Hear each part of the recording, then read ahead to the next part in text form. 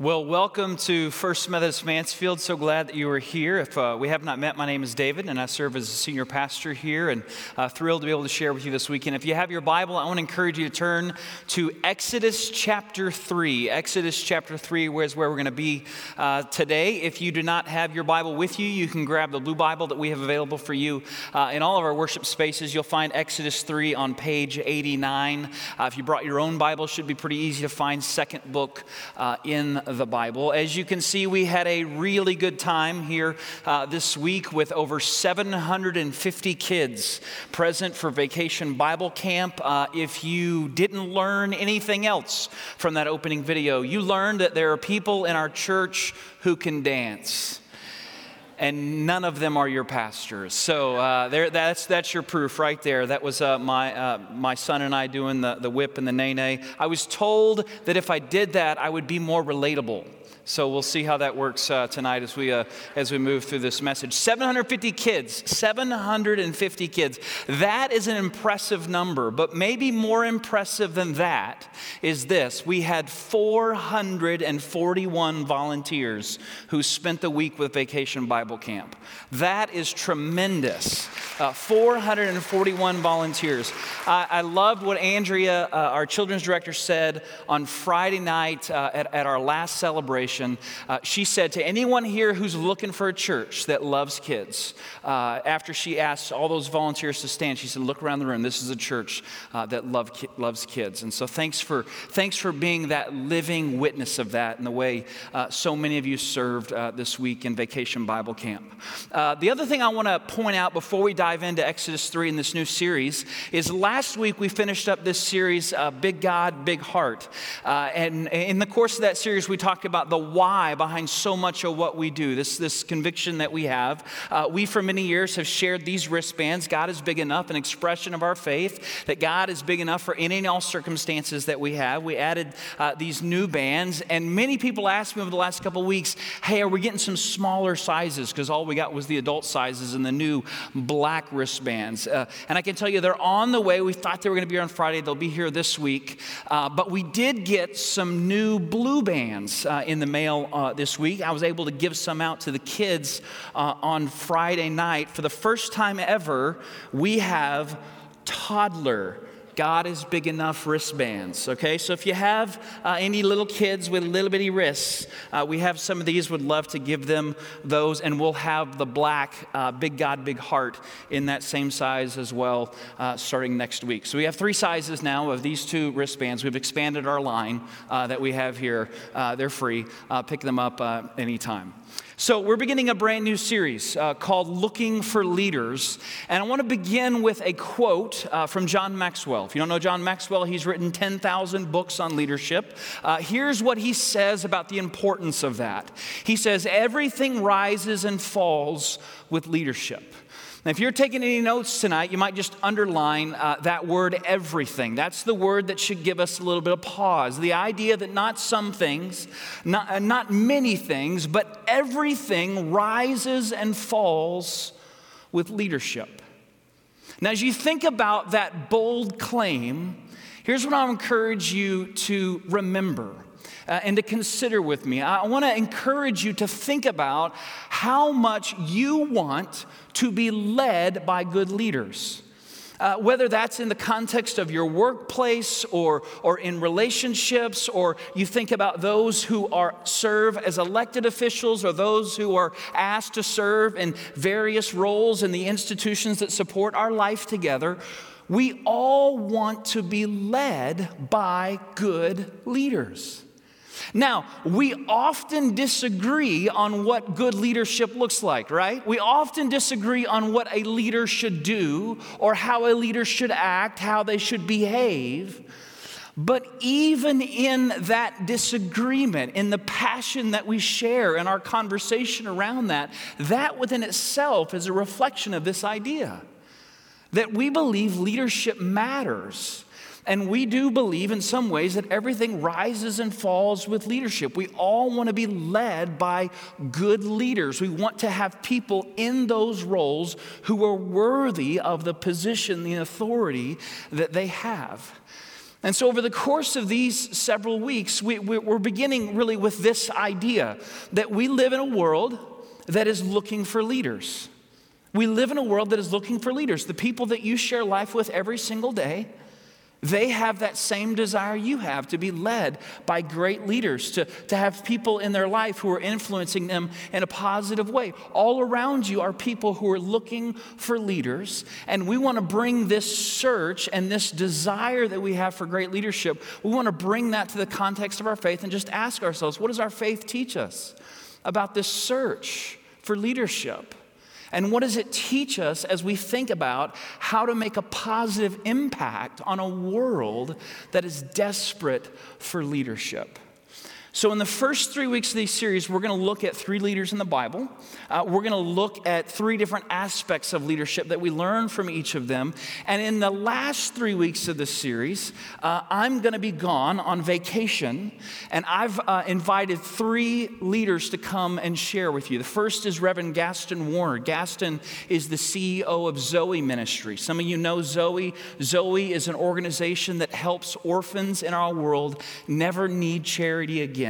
One of our most significant global ministry partners, Gaston, will be here July 22nd and 23rd. The week after that, Reverend Ben Disney. He's our new district superintendent, recently served as the senior pastor of Arbor Lawn United Methodist Church, a significant church in the Fort Worth area. He'll be here the second week. And then in the third week, a guy by the name of Reverend Mike Ramsdale will be here to share the first weekend in August.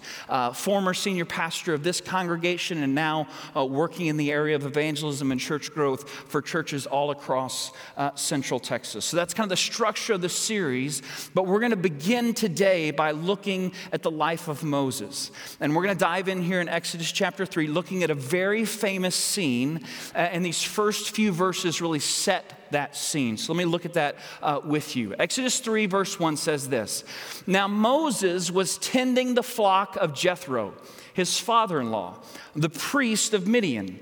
And he led the flock to the far side of the wilderness and came to Oreb, the mountain of God. There the angel of the Lord appeared to him in flames of fire from within a bush. Moses saw that though the bush was on fire, it did not burn up. So Moses thought, I will go over and see this strange sight, why the bush does not burn up. And when the Lord saw that he, Moses, had gone over to look, God called to him from within the bush, Moses, Moses. And Moses said, Here I am. Do not come any closer, God said. Take off your sandals, for the place where you are standing is holy ground. Now, just in case you haven't seen the movie, let me just catch you up on the details of what precedes this moment here, okay? So Moses was born in Egypt, but if we go back a little bit further, the story really begins with a man named Joseph. Joseph was one of the sons of Jacob, and Jacob ended up in Egypt. It's a long story, but he's got a musical, and you can read about it at the end of Genesis if you want to. Joseph ends up in Egypt. He becomes a really significant leader in Egypt, the right hand man of Pharaoh. And in response to a famine, Joseph relocates all of his 11 brothers, as well as his father Jacob, the Israelites at the time, to Egypt so that he can take care of them. When we get to the book of Exodus, what we read is that a new king has risen over Egypt, a king many generations later who didn't know Joseph. He didn't know about what Joseph had done to save Egypt and to save the Israelites. And in the course of time, as the Israelites had grown, because the great name of Joseph was no longer remembered, or the exploits, a way in which he helped the people, the Israelites were seen not as welcome guests anymore. They had become a nuisance. And so Moses is born, and because Moses is born at a time where Pharaoh had decreed where all the young male boys were to be killed, Moses' mother hides him in a basket and she puts him in the river, and he is found by someone in the house of Pharaoh, an Egyptian, and he grows up as an Egyptian. He's an Israelite born, but he's Egyptian bred, if you will. He's been raised as an Egyptian. And in the course of his life, he becomes concerned about the treatment of the Israelites who are living in slavery in Egypt. And one day he comes across an Egyptian who is beating one of the Israelite slaves. Moses seeks to intervene, and in what follows, Moses ends up killing the Egyptian, leading Moses to run away from his home, to leave everything that he had known behind, to establish a new life here in Midian. He has since, as you've already seen from chapter 3, he has since become married. He is now tending the flock of his father-in-law, Jethro, when he comes across this bush that is burning but doesn't seem to be consumed. So look at how God responds as we move forward in verse 6. Then God said to him, I am the God of your father, the God of Abraham, the God of Isaac, and the God of Jacob. At this, Moses hid his face because he was afraid to look at God.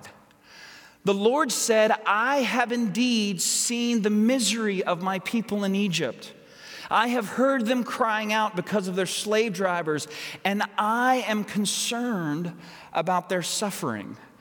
So I have come down to rescue them from the hand of the Egyptians and to bring them up out of that land into a good and spacious land, a land flowing with milk and honey, the home of the Canaanites, the Hittites, the Amorites, the Perizzites, Hivites, and Jebusites. Are you impressed that I knew all those names? And now the cry of the Israelites has reached me, and I have seen the way the Egyptians are oppressing them. Now, at this point, if you're Moses, this is a pretty incredible moment, right? You see this bush, it's on fire, but it's not being consumed. Moses goes over in order to inspect the bush, and then he hears a voice.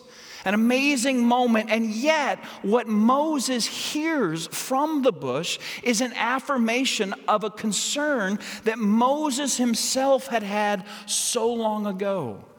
A concern that was of such significance in Moses' life that he had acted on that concern. He'd found himself doing something that he had regretted doing. He'd had to leave the home, the only home that he had ever known, to build a whole new life because of the concern that God was raising. And so if you're Moses and you're listening to this, he must have been thinking at this point, well, I think this is a great idea, God. I'm really happy to hear that you have heard the concern. I really wish you would have heard it a little bit earlier. I also had that concern. I had to leave my home. Better late than never, they always say, right? But, I'm glad you're doing it now. Moses must have been pretty pleased because God was finally going to act upon the concern that Moses had had so long ago that had forced him to leave behind the only life that he had ever known. This sounds pretty good so far. And then we get to verse 10. And God says this, so now go. I am sending you to Pharaoh to bring my people, the Israelites, out of Egypt. Now, did you follow along with what happened there?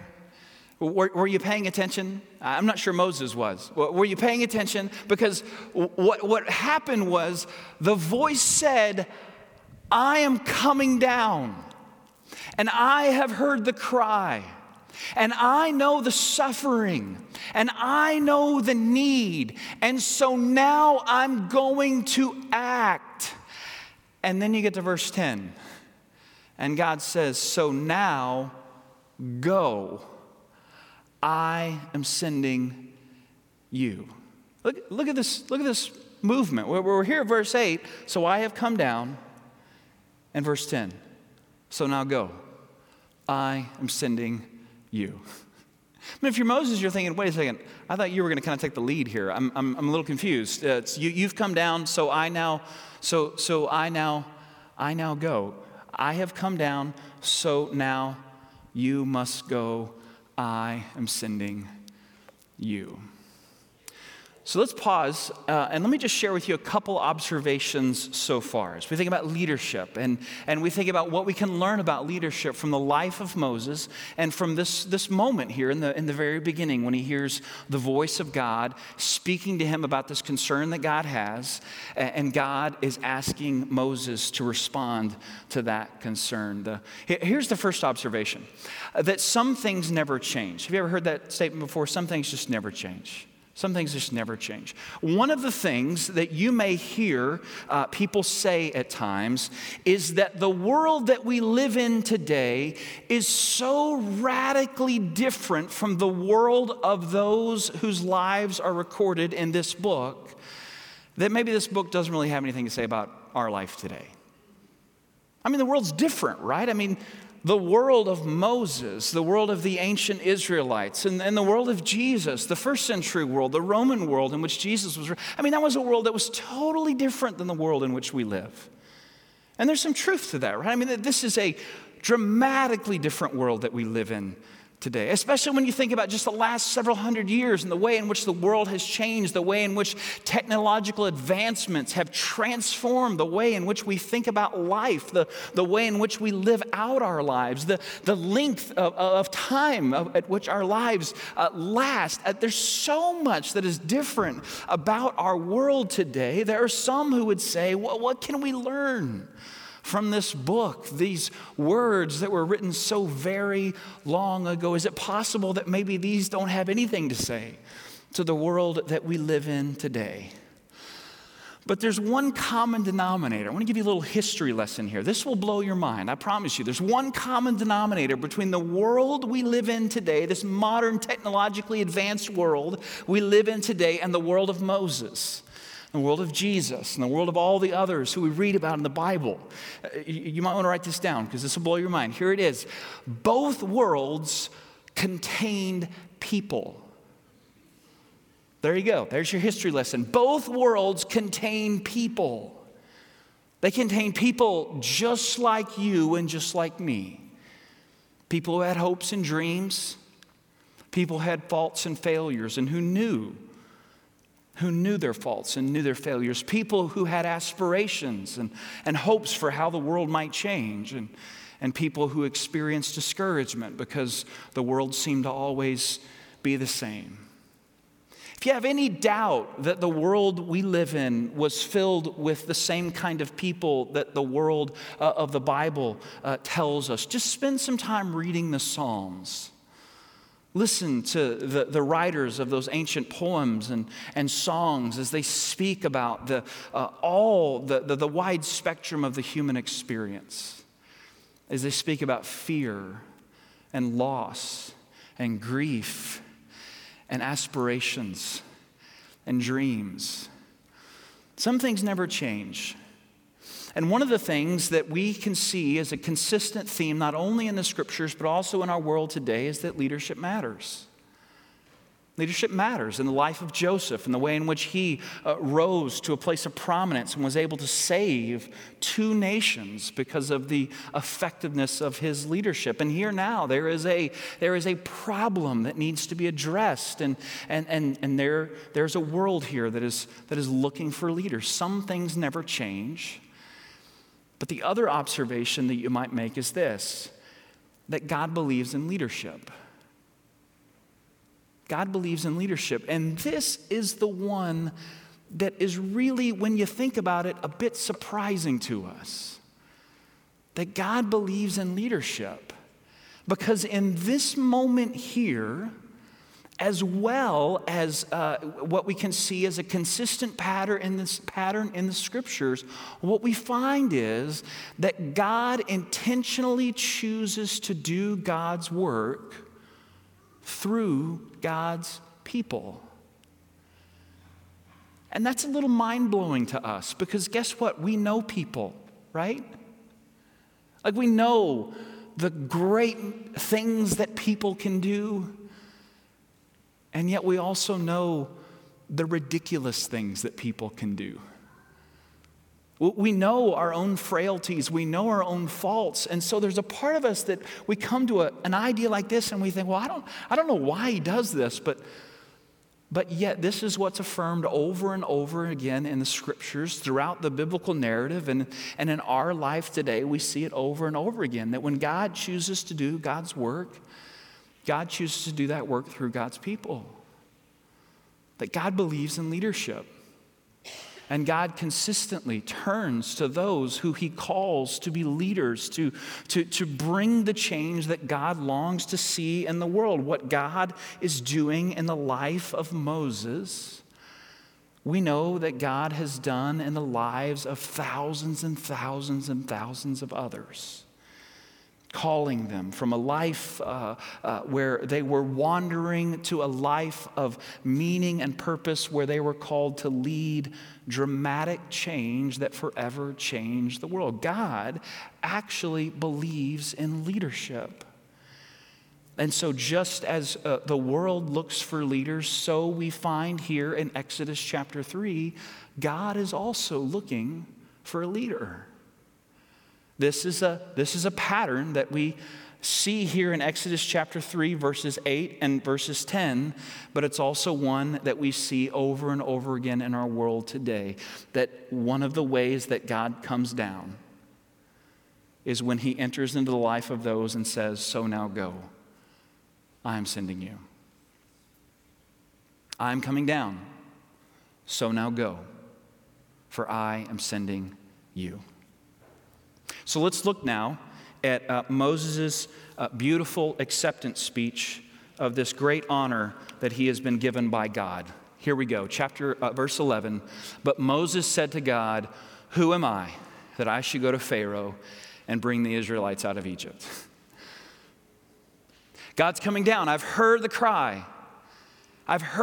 So now go, I am sending you. And Moses says, maybe somebody else.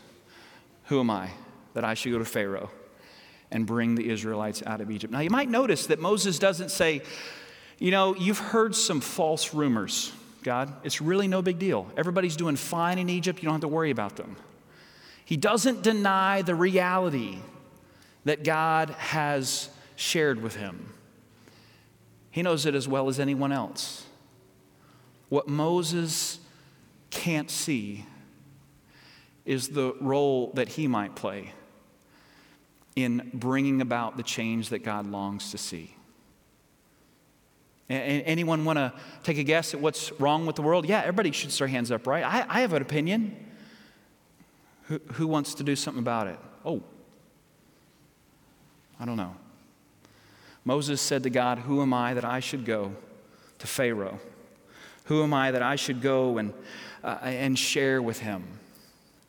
Who am I that God would call me? Who am I that God would use me? Who am I that God would work in my life? Who am I that I could have any influence on anyone else? Who am I, God, that you should call me, that I should go to Pharaoh and bring the Israelites out of Egypt?" The bottom line for the beginning of this series, and really the bottom line of this entire series, the thing that I want to challenge you with over the course of these weeks as I'm sharing with you, and I want to challenge you with as we look at this topic of leadership, is this: that while the world is looking for leaders, the leader God is looking for might be you.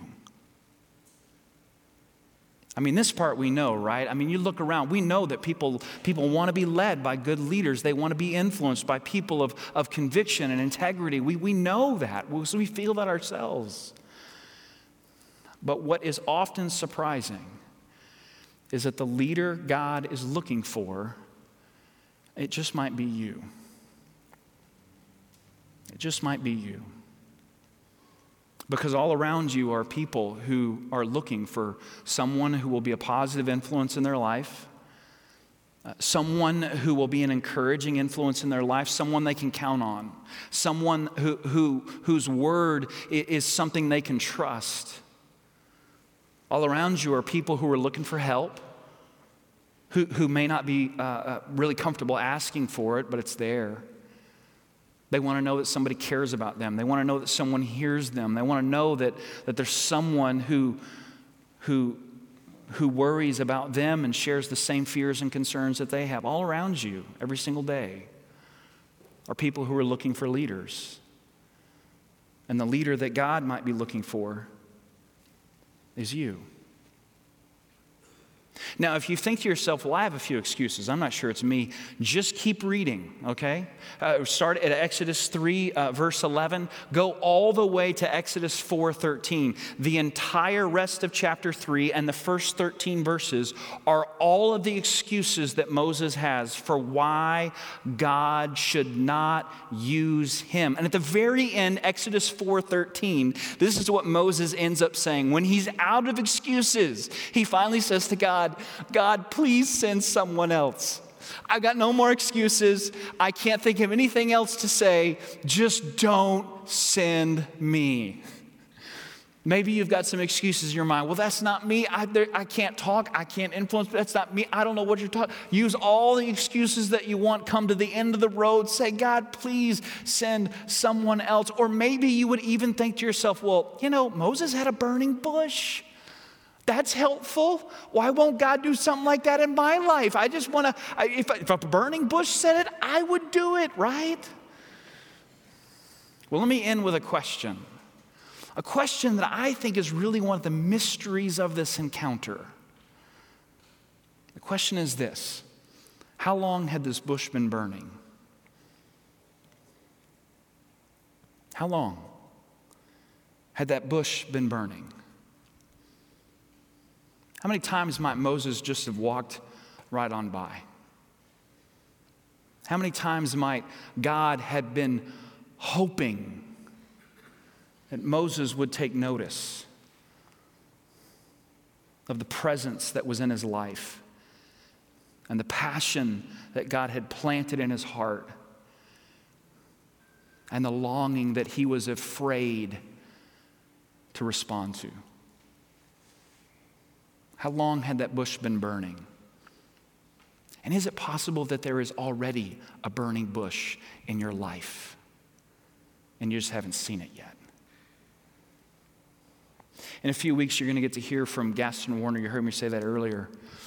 Gaston leads a ministry that to date has reached over 34,000 orphans in our world. This year alone, they will graduate more than 10,000 orphans from their 3-year empowerment program. It's incredible numbers. But the story of Zoe begins not with a grand, amazing plan of how lives might be transformed. It begins with a pastor named Greg and a teenage girl in his church who said to him one day, I think I want to go to Africa. And Greg said, you're crazy. Greg ended up taking that trip with that young girl in his church. And in response to that, Greg left the pastoral ministry to begin something brand new, because of the faith that he had seen in the life of this young woman, because she had seen a burning bush and she'd shared it with him. And when Greg started the program and didn't really know what he was doing, he'd be happy to tell you that himself, until he met a woman named Epiphany in Rwanda who had survived the genocide and who was working to rebuild her nation, and had come up with this empowerment idea to help people who were living in poverty actually come to a place where they would never need charity again. Lives change when people see the burning bush that's in their life. And they realize that while everyone else around them may be looking for a leader, that the leader that God is looking for is actually right there. And what I want to challenge you with is it possible there's already a burning bush in your life?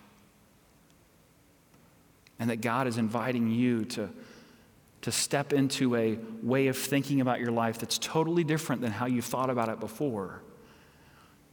That you might be the one that God is calling to be a leader, to bring about a change that has been planted in your own heart. That up until now you've thought, well, someone should do something about that. Perhaps it's the Spirit of God knocking, saying, maybe it's you. Maybe it's you. Maybe it's you. I have come down, God says. So now go, for I am sending you. Let's pray.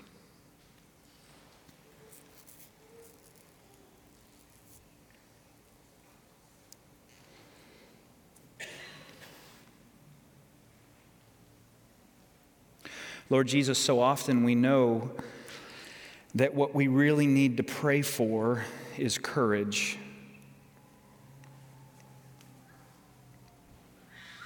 For we know, Lord, that in the world in which we live, there are things that are not as they should be. And we know, Lord, that you have hopes and dreams for not only our lives, but the lives of each and every person who inhabits this world. We all know, Lord, how important leadership is, and we sometimes, Lord, just find ourselves at a place of despair because we want more. We feel like we need more.